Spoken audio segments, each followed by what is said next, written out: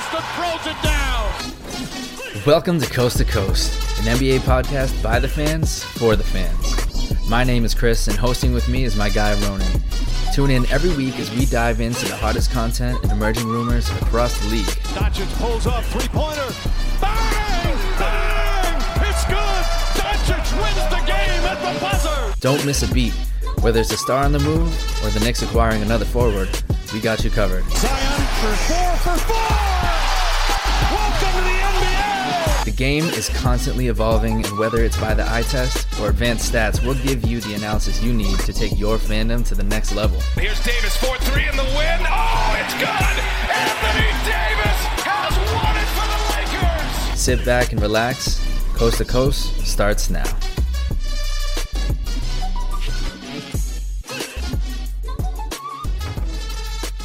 What's up, everybody? Welcome back to our second episode here, going coast to coast, canvassing the league. We did East Coast last year.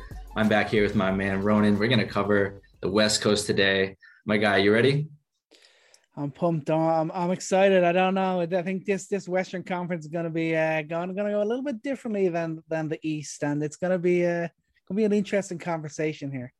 Yeah, man. With the way we talked about the East last week, things kind of, there were some hot takes. Maybe there was a couple of interesting questions, but for the most part, I think we nailed it based on where these teams are going to be at. When we're looking at the Western Conference, man, there's a lot of questions. There's a lot of good teams, but there's a lot of things that can go wrong for some of these teams. And we'll try and be a little more organized this time. Maybe we're going to go for our first tiers. Let's talk about some teams that we know. There are some question marks. There's some things to look at, but they're going to be good no matter what. Like, what's the first team that comes to your mind when, they're coming into the season and there's just zero questions about the fact that they're going to be, say, a top 4 seed? I mean, let's just keep it simple. I mean, let's go a bit wild. We'll say I'm looking at the Utah Jazz as one of them teams. Mm-hmm. They're coming back pretty much the same team that was the 1 seed last year, went 52-20.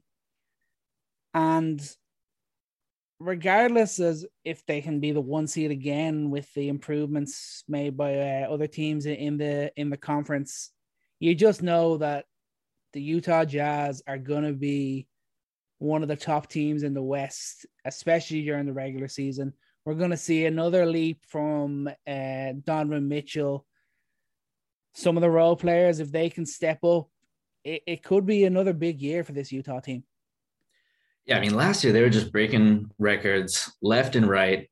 I mean, that was not just one of the best, if not the best season in Jazz history. It was one of the best offensive seasons in both offense and defense, total performances over a course of a season in NBA history. In their first place overall, they had a 72% winning percentage.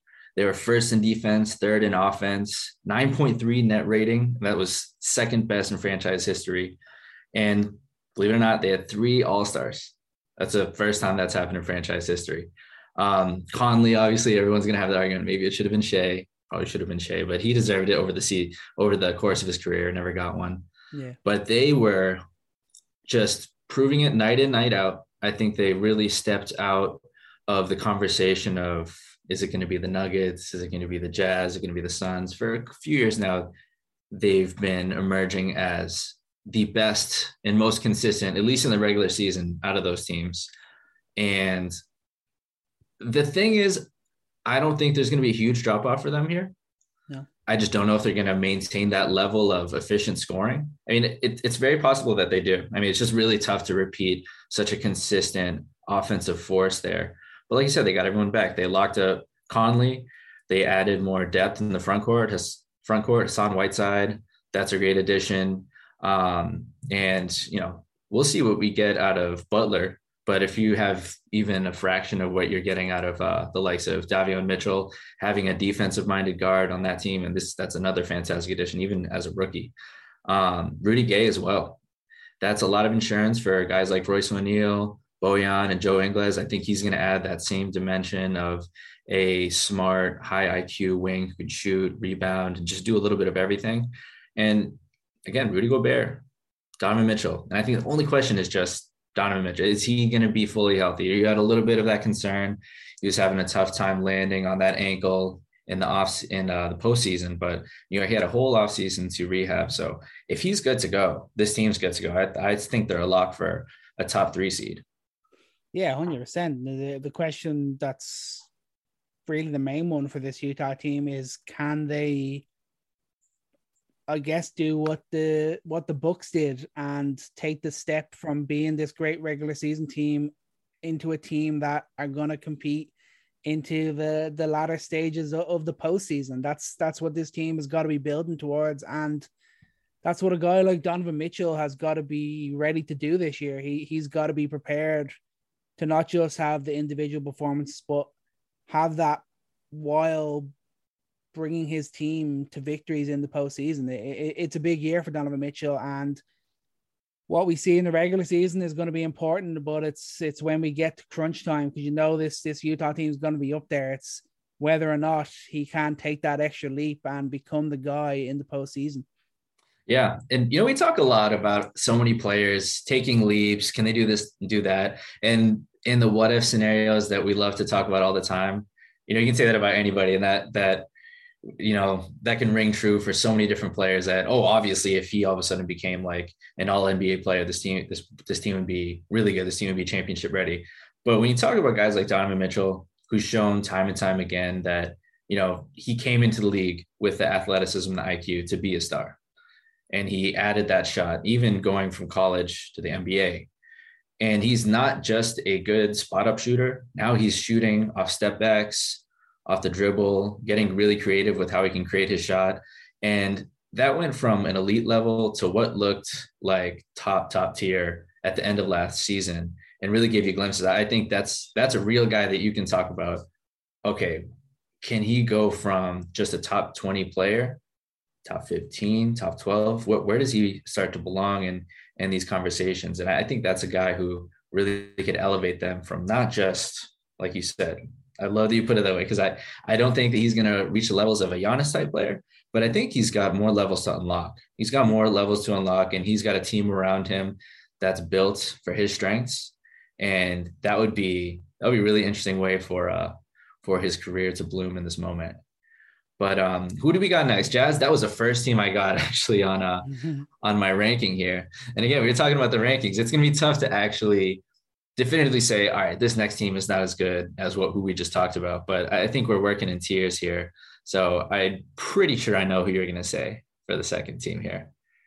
I mean, do I got to go Lakers? I think Ooh. Oh, you're thinking differently. No. Nope. I got the Phoenix Suns. I got your boy Booker here. One thing, all I'll say on these Phoenix Suns is I'm looking at it, and what I'm seeing this offseason, I'm not liking. It's looking like they're set up to disappoint this year. The owner clearly wants his money more than he wants to see this team succeed. I mean, the guy hasn't paid luxury tax since 2010. And now he's saying he doesn't want to give DeAndre Ayton a max contract. I mean, yeah, I think this guy, I think he did enough last year, especially when you look at guys like Michael Porter and Shai Gilgeous-Alexander. Has DeAndre Ayton done as much as them to deserve a max contract? Yeah, I think he has, but no. I'm not gonna go there. Let's go there. Let's go there. I think it was. I really loved what I saw from Ayton, but here's the fact. Just think about it from a business perspective. Ayton had one of his worst statistical years last season, albeit on better efficiency for sure. He had less touches, and the way that he had to develop alongside Chris Paul, that did take a little time.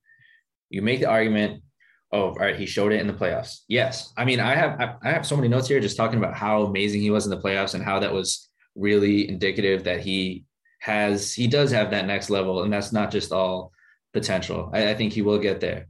But the fact is, he showed it for a very brief period of time. And the position, I mean, as a center, and he's not stretching the floor yet, he's doing really what you expect of a good center. And I think that's great for your young prospect who you want to blossom into a star one day, but he's doing what you expect for a guy of his caliber. Like, I think that Ayton's been pretty disappointing since he was drafted. And for him to achieve, honestly, what is the bare minimum for a guy who's going into his third year now? I don't know. His fourth year, sorry. Going into his fourth year, I think that averaging 15.8 points and 12 rebounds in the playoffs, that's what you would expect of a guy like that. Effective field goal percentage of 66, being able to dominate in the post, play against guys like Jokic, play against guys like Drummond, LeBron, AD, Montrez. That's what you expect from him. Is that max money? I don't know. Michael Porter Jr. projects to be potentially a transcendent, like Kevin Durant-esque player. Not that I'm saying he's going to reach that, but like there's an allure to that kind of player archetype that's worthy of that investment, but is a center who does what AD does. I don't know what Ayton does. I'm sorry. I don't know. I don't know if I would pay that right away. I've got to see more out of him for a full season. Yeah, maybe I think that's probably fair. I just think the development that he's made under Coach Monty Williams, I think he's really kind of turned it around since Williams has come in, and he's started to go back onto the track to a guy that they were expecting when they drafted him with the number 1 pick back in 2018. And yeah, we haven't got to see a full year out of pure domination out of him, and that's 1 point against him. But the way that they've paid Chris Paul this offseason, and just the fact that the way this team is built and everything that made this Phoenix Suns team great, Ayton's a huge part of that. And I think that alone is a reason that to take a risk here and pay him that money.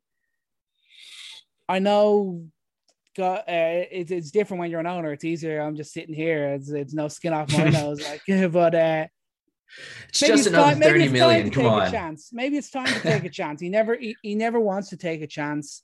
And I don't think he's going to be on the breadline if the contract with Ayton doesn't work out. I think he's probably still going to be okay. So if I'm him, I'm saying give Ayton the money and have him come back excited and looking to take that extra leap on, and not there coming back this season and thinking, right, am I even going to be here in beyond 2022? Wait, you think that's going to have an impact on like how he's playing and maybe team chemistry? I think it's regardless, very likely. I don't think it should, and I don't think it will be in an obvious way, but I think there's kind of they're so conscious of the coach and Ayton himself and some of the other players, and probably Bridges too, because he's due an extension as well. So he could be playing on his mind, like if they're not willing to pay him, what the hell sort of deal are they going to be willing to pay me? So little things like that could have a negative impact. And that is something to keep in mind. You do have a point. Because I think like he's been such a player of confidence, and when his confidence was up, that's when he was soaring. But his confidence has been the main issue for not being as aggressive of a rebounder, as a interior presence, and maybe that's it. Maybe losing a little confidence in that his position is secured. Maybe they change things up and how they're playing this year. I mean that's definitely a possibility, but I don't know the way I see it. You know, they tasted the championship. They tasted what it was like to be in the brightest moment. And, you know, they lost. They took the first 2 games from the Bucks, first of all, and they almost beat them in Game 3. And it was a close series, and they looked like a team that belonged in the finals, regardless of the fact that AD was hurt, regardless of the fact that, you know, there wasn't Kawhi there. They swept Jokic. They swept the Nuggets. Obviously, Murray wasn't there, but to sweep an MVP, that means something. I think they just did too much in the playoffs last year and kept their core together, a young core too that you can expect to have some improvements out of guys like Cam Johnson, Mikal Bridges, especially DeAndre Ayton. You know, he didn't get paid, but I think if he continues on this path that he's on, I think that takes a huge load of pressure off of guys like Booker and Chris Paul. I think that they were just too good as a younger team in the playoffs to count them out as an undeniable top 3, top 4 team in the West this year. Yeah. I think I agree with you there. Yeah. I just think it's I think there's more of a question mark than should be there. So I think they were 51 and 21 last year. Yep. I'm probably thinking them hitting around that mark again, around the 50 odd wins. I think that'll be a good mark for the Suns this year. So we basically went toe to toe there, but you said Lakers. That's my third. And, when I get into the Lakers, I want to put them here because obvious reason, LeBron. This is a weird observation. This has nothing to do with basketball, but I feel like every time I see a picture of LeBron this season, any thumbnail, anything, I look at him like, oh my God, he actually looks old. This is the first time I've seen pictures of him and like legitimately noticed his age. I mean, everyone says it every single year. Is this the year that LeBron starts to fall off? Whatever. And I think it's a lot less about that. That's not really the question I have. I don't bet against LeBron. I probably won't until he retires. But their huge asset last year's defense, and they lost a lot of defense. Kuzma was a plus defender last year. KCP was one of their best perimeter defenders. And Alex Caruso absolutely was their best defender on the court last year. They would not have been a top 5 offense consistently throughout the entire season without those guys. We all know LeBron doesn't play defense anymore. We all know there's questions about what position AD is even going to play this year. Apparently it's going to be center. We'll see how long that lasts. But now we got questions about Talen Horton-Tucker. He's got surgery on his hand. We haven't seen Russell Westbrook, LeBron James, and Anthony Davis play together yet. They've had a terrible preseason, which, again, it's preseason. I know it doesn't matter. I think preseason, though, is a pretty good indicator of at least early problems that require solving. And you saw a lot of that. So I think there are legitimate questions in terms of health, in terms of fit and play style that need to be answered, and I think will be answered. But those are just questions I don't have with the Suns. I don't have them with the Jazz. And I don't know. I feel like for that reason, the Suns and the Jazz, they feel different to me this year. Not that I don't think the Lakers could beat them ultimately in the playoffs or anything like that. But in regards to how prepared they are, how unquestionable it is that they will be successful throughout the course of the regular season, that seems to be different for me. Yeah, I think that's a fair point. The Jazz and the Suns both had great years last year, and they're basically coming back as the same team. So you expect a similar sort of result this year. The Lakers are pretty new team. They've made a lot of changes. They got a lot of new guys coming in jail, and there's a good chance that the aim this year is going to have to, instead of trying to be this top defensive team that they have been under Frank Vogel, because he is a great defensive coach, become more of a team based on offense. I think that's the lineup they're going to have out in the court. I think that's a better option for them than to try and be one of the top defensive team and rely on their defense to win them games like last year. They're not going to be able to do that like they did last year. But the guys they're going to have in the court, when you're looking at Russ, AD, LeBron, Melo, everyone, like, this team could be a legit offensive dynamite. It could literally be unstoppable if all things come together. But it doesn't matter if you can't hold them up on the other end. Who's Carmelo guarding? I think in regular season, I think it's okay. I wouldn't worry too much about it. As long as it's still there, it's okay. But I don't think I think they're not going to worry about it too much during the regular season, as long as because LeBron is going to step up that bit more when it's the postseason. If you're going to say he doesn't defend at all, that's fair enough. But compared to the regular season and the postseason, that's another pretty big jump there. Like if they need him to defend when it's the postseason, I believe that he will. And I mean, you talk about him looking old. I mean, did you not see those videos of him standing straight up on the freaking exercise ball? I mean, that was absolutely ridiculous.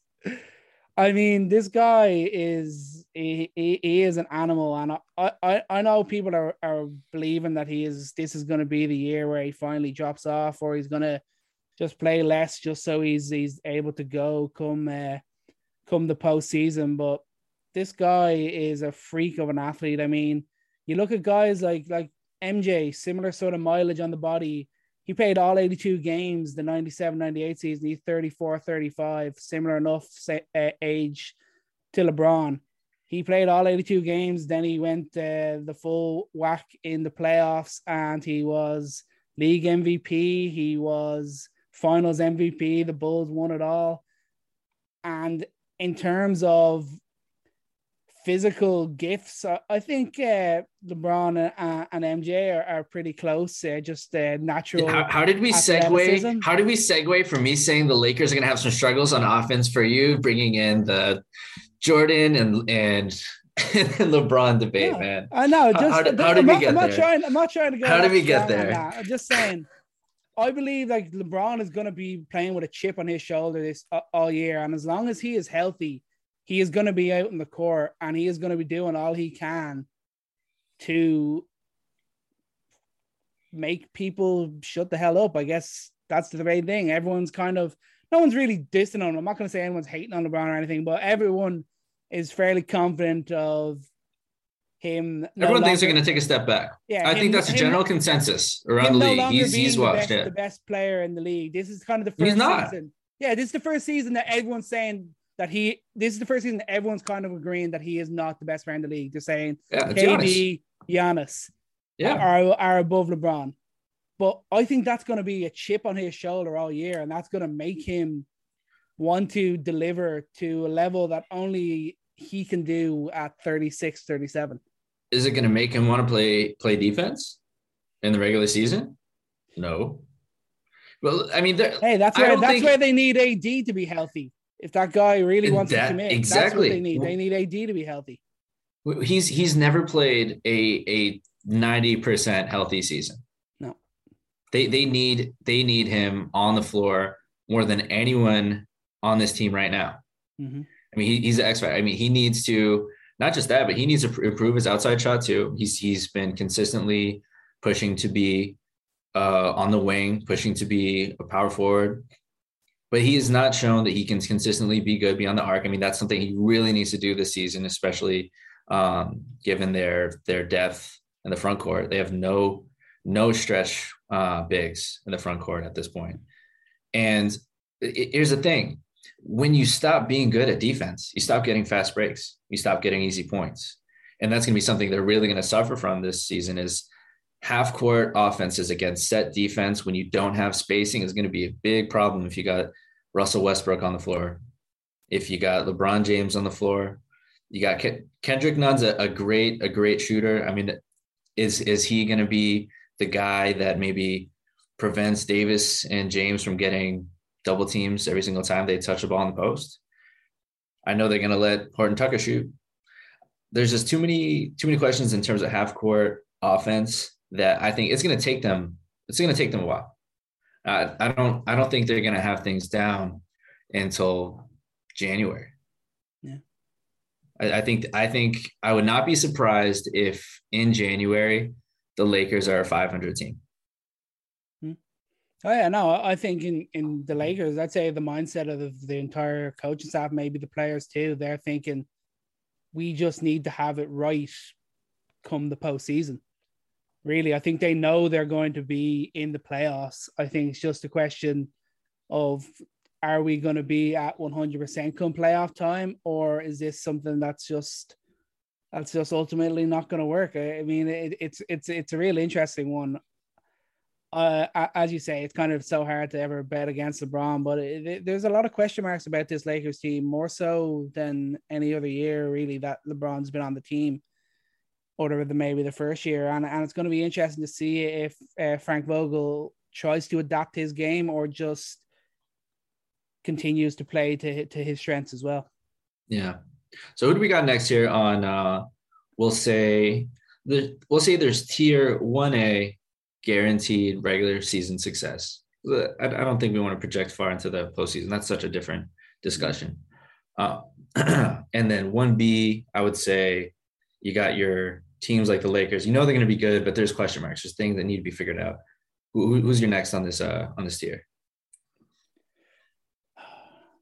I don't really know which way to go. I mean, I want to look at Denver, but then at the same time, what way are they going to be without Jamal Murray? They were 16-8 without him. Yeah, I mean, Michael Porter Jr. turned up. Michael Porter Jr. is gonna if he's gonna need to have a breakthrough year. Really, I mean, you're looking at the Nuggets. I mean, you're looking at Jokic. Last year, he was the MVP. He was absolutely unbelievable.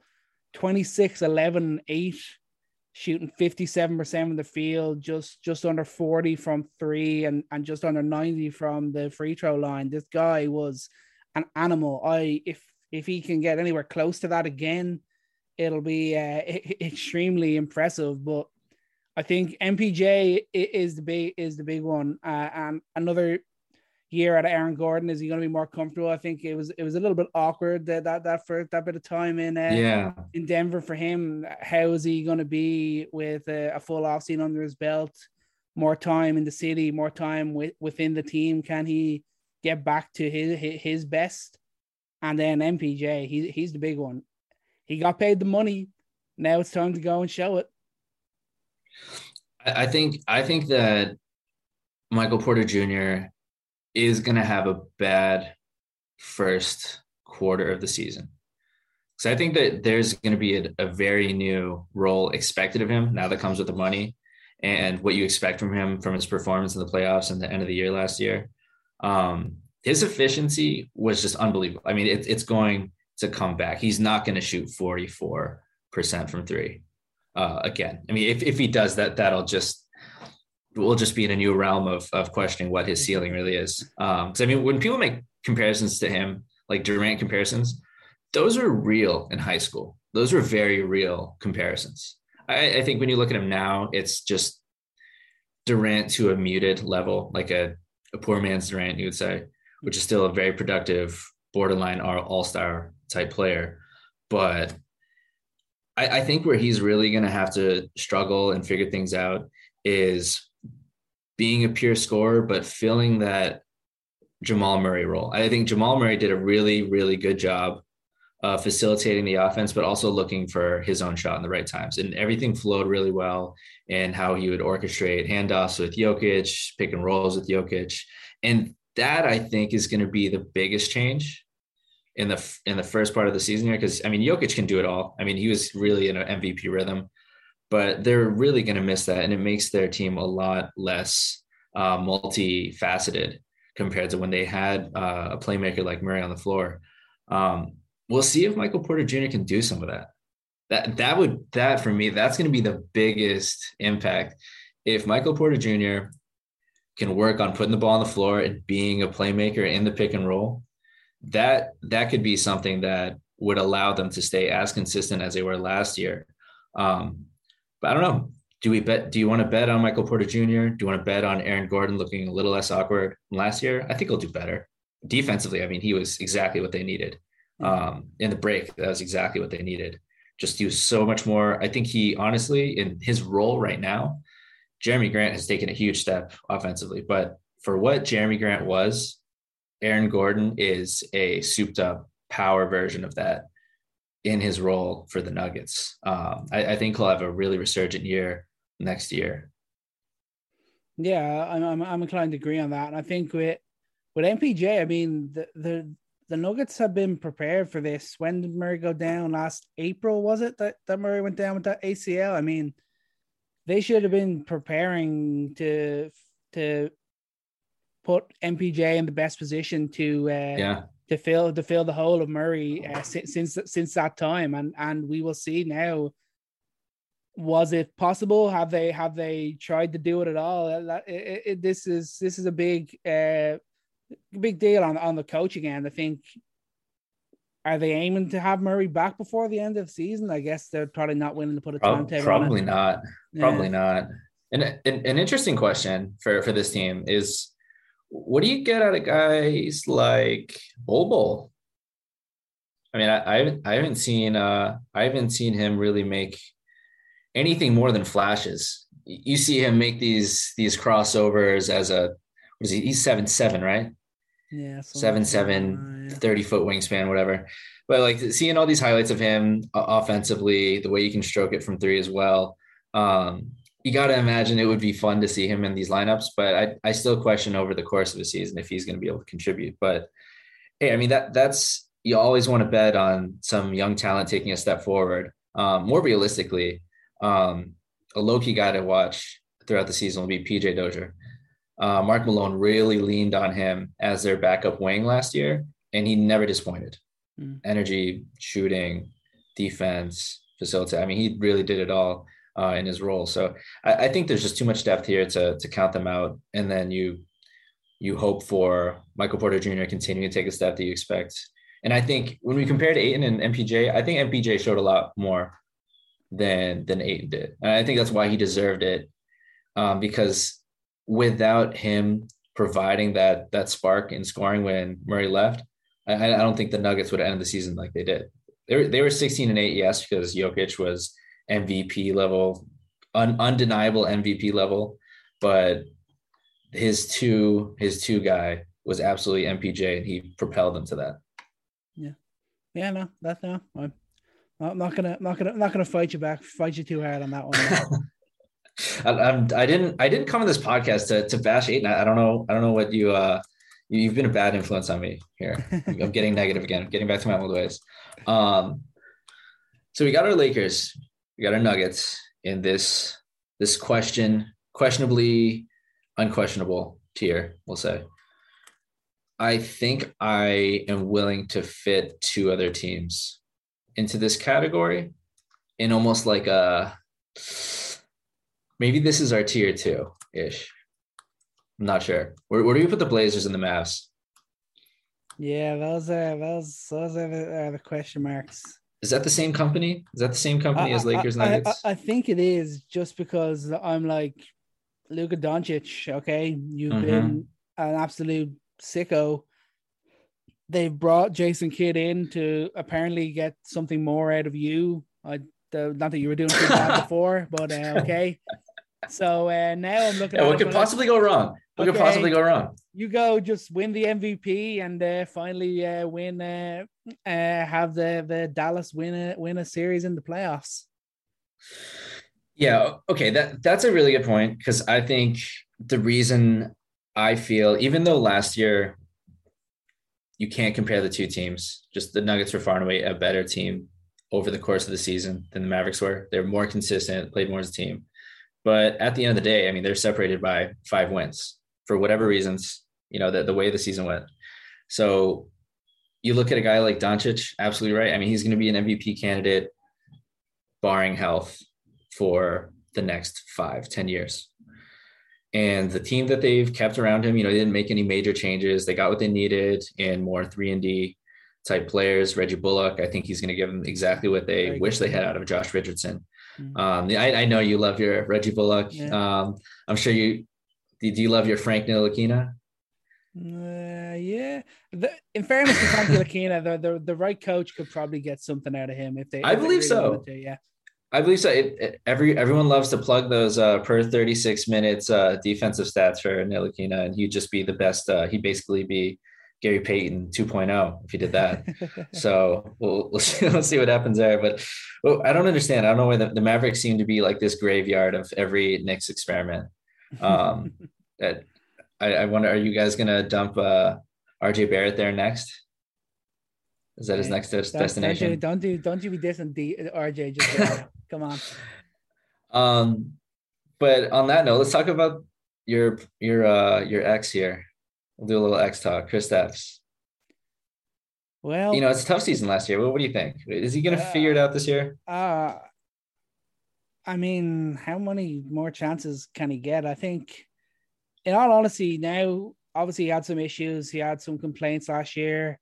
He now appears to be happy. This is kind of his last year. For me, this is his last year to prove that he is an all-star caliber player, a 2-star caliber player, especially to an absolute superstar like Luka Doncic. I mean, you can't just have this guy who, when he wants to be, or if he worked hard enough, could be, or if he was healthy enough, could be this guy. No, that can't be the way anymore. This is the year that he has to come out and show the all-star level that he did before he went down with the knee injury. I mean, obviously that's so hard to come back from when you're a guy of his size, but the last couple of years have just been him moaning and complaining. That's all I've really seen out of Porzingis.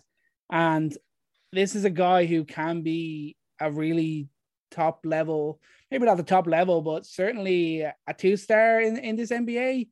Absolutely, especially when you're 1-star as Luka Doncic, no doubt.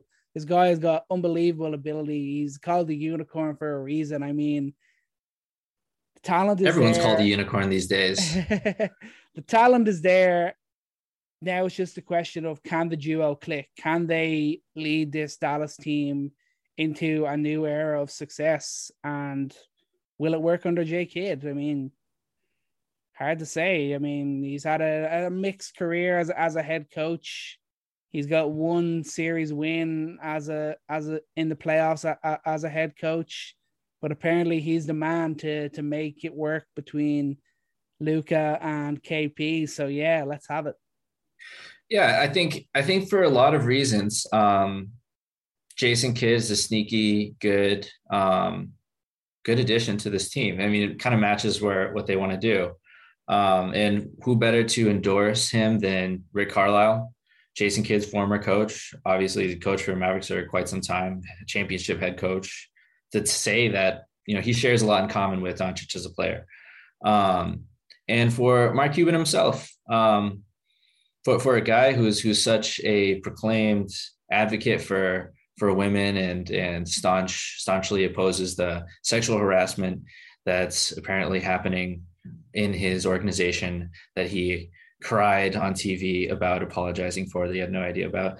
Who better for him to bring in as a head coach, as someone who pled guilty for beating his wife? It's just exactly what I would expect from Mark Cuban. So kudos to him to keeping up his commitment there. So that's great. But yeah, Jason Kidd, welcome. Did you see that picture? Did you see that picture of his You were not ready? Sorry, did that take a dark turn? Okay, what picture? I don't know. The picture of his collared shirt, his big collared polo. That was my favorite meme of the preseason. Someone basically posted, said they'll increase the size of his collar every 25 likes, and it got like 150K likes, and it was just a continuous. You had to be there. But honestly, on the court, forgetting all the other issues, which I think is serious. Well, just to talk about basketball, you look at the issues that he had with the Bucks. He was well known to be a tyrannical type of head coach. After a loss around Christmas Day, he did not let the players go see their families on Christmas, made them practice. And too many reports that he was extra hard on Larry Sanders, who just coincidentally decided to retire that year. So how is it going to look?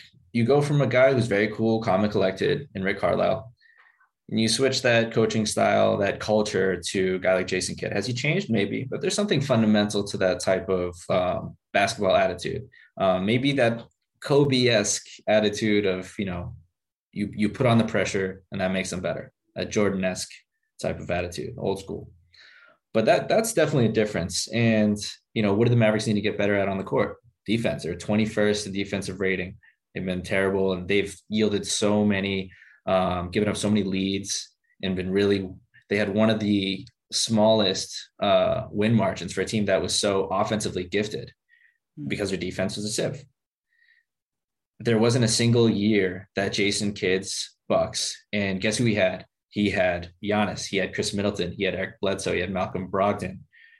I mean, he had elite defenders, and he never got better than 22 in defensive rating with the Bucks. So maybe things have changed. There's definitely a possibility that things have changed. But I guess I'm not super high on this hiring, number one, for character, but number two, also like what he's proven as a head coach on the floor.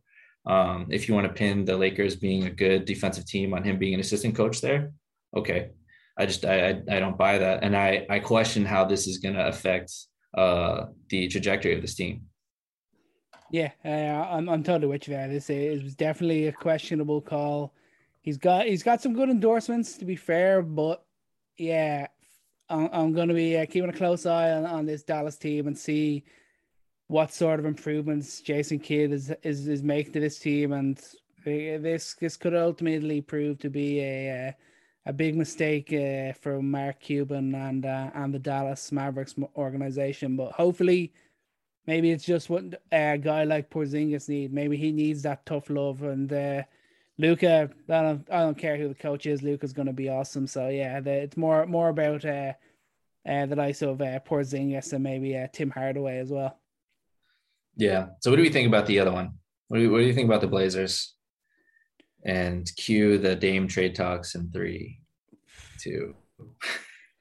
I mean, I'm looking at the Portland team, and I'm thinking, is this just one last hurrah? That's how I'm looking at it. This is just one last go. So the last year too. They've got Dame to just to shut up, I guess, and not talk about wanting to leave. He didn't even say anything. They brought enough. They got in Chauncey Billups. It's his first job as a head coach. I mean, not to say anything against him, I guess. Dame is happy. He's the star. I think that's the main person you want to please when you're bringing in a new head coach. But how committed is Dame? Is Dame 100% there with Chauncey Billups? He's 100% ready to lead this team back to the playoffs. Have they got the roster around him to really challenge in this Western Conference? There's just so many question marks. But as long as they got Dame there with the talent of him and CJ McCollum, they're still going to be, I think, a top 6 team in this Western Conference. Yeah, I don't see any question for it in terms of regular season success. So I mean, it's actually funny. It's funny for me that I'm not putting them in the tier 1A. Because I mean, I don't have any questions that they're going to be at least, top 4, top 5. Maybe it's just the ceiling, but there's a lot of things that can go right for them.